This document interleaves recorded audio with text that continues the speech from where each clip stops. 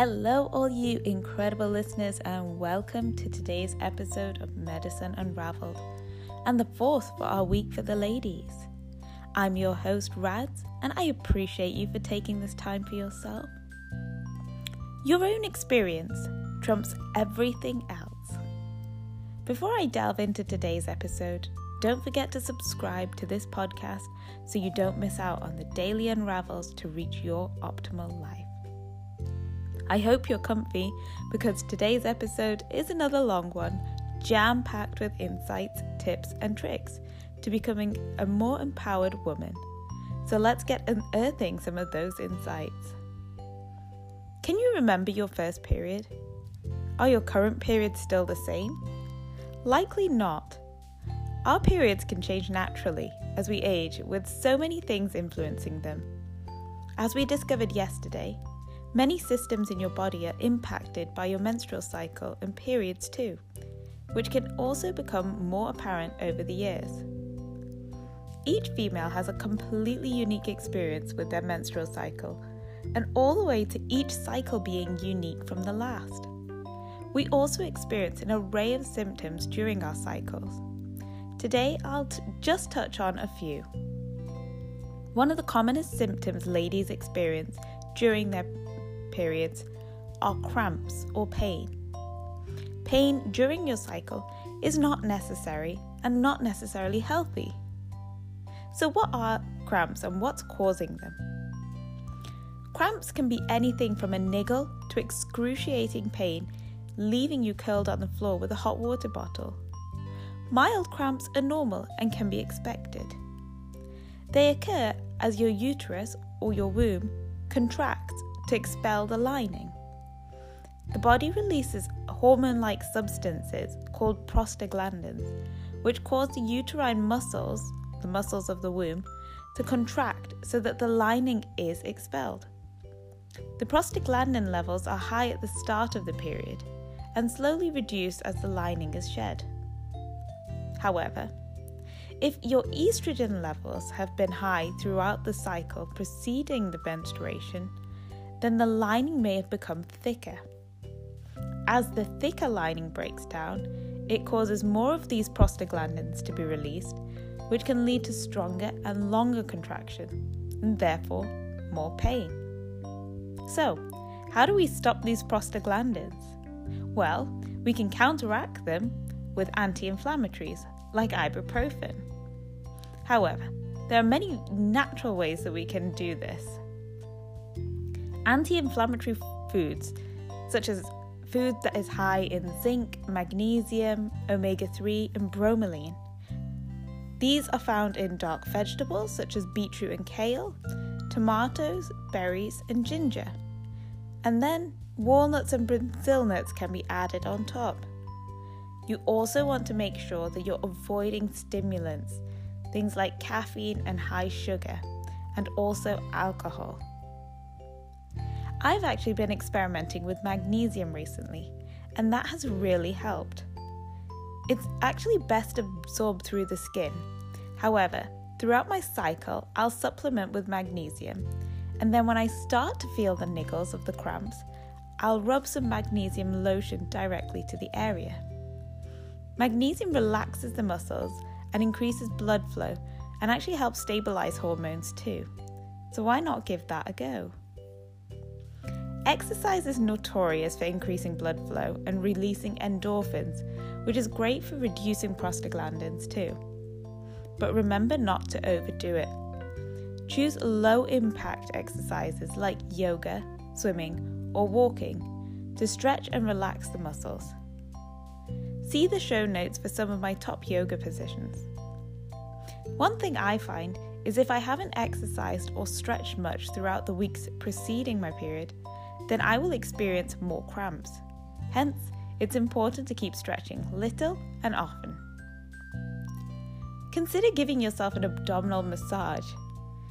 Just a nice soothing rub on your tummy can help relax the muscles, increase the blood flow, and clear the lymphatics. It can even help with your gut motility.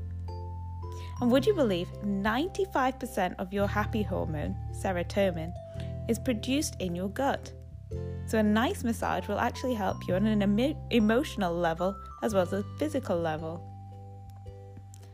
So we've spoken about how to reduce prostaglandins, but how about combating the issue at the root and stopping the lining becoming too thick in the first place? In yesterday's episode, I spoke briefly about the phases when estrogen levels increase and the need to eat foods that will help clear the estrogen so it doesn't build up. If you didn't catch yesterday's episode or want a quick recap, go back and have a listen. Having excess estrogen can cause an array of symptoms, from headaches, bloating to mood swings and PMS, acne, fatigue, heavy and painful periods. How many of those sound familiar to you? So, by simply staying on top of your nutrition and eating foods that keep your gut buddies happy and help clear estrogen efficiently, you could be avoiding many of these symptoms. What causes PMS? PMS is premenstrual syndrome. The symptoms experienced can vary for everyone, and again can include mood changes, skin breakouts, pain, cravings, or changes in bowel. It's thought that the drop in estrogen and progesterone levels just before you start menstruating can trigger these symptoms. Being deficient in essential vitamins and minerals can also exacerbate them. So let's make sure we're getting these B vitamins in with plenty of colourful veg and eat some whole foods to prevent those cravings kicking in. You might even consider supplementing with some pro and prebiotics to help your gut buddies and stop that bloating. Combating fatigue and emotional turmoil. Consider where in your cycle you are and what rest, nourishment, and exercise you're giving your body. Could it be that you need to slow things down and rest, or perhaps vamp them up and burn off the excess energy? This is the power of taking time to track your cycle and get to know yourself. One hormone that is worth a quick mention is cortisol. This is our main stress hormone. High levels of cortisol can prevent other hormones from getting activated in the body, which you can figure is not great.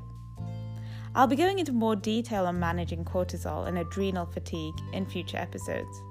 But for now, 2 easy ways to getting some relief from the cortisol surges is ensuring that you have a good sleep hygiene and getting quality sleep, and managing your stress with those walks, some mindfulness and breathing exercises.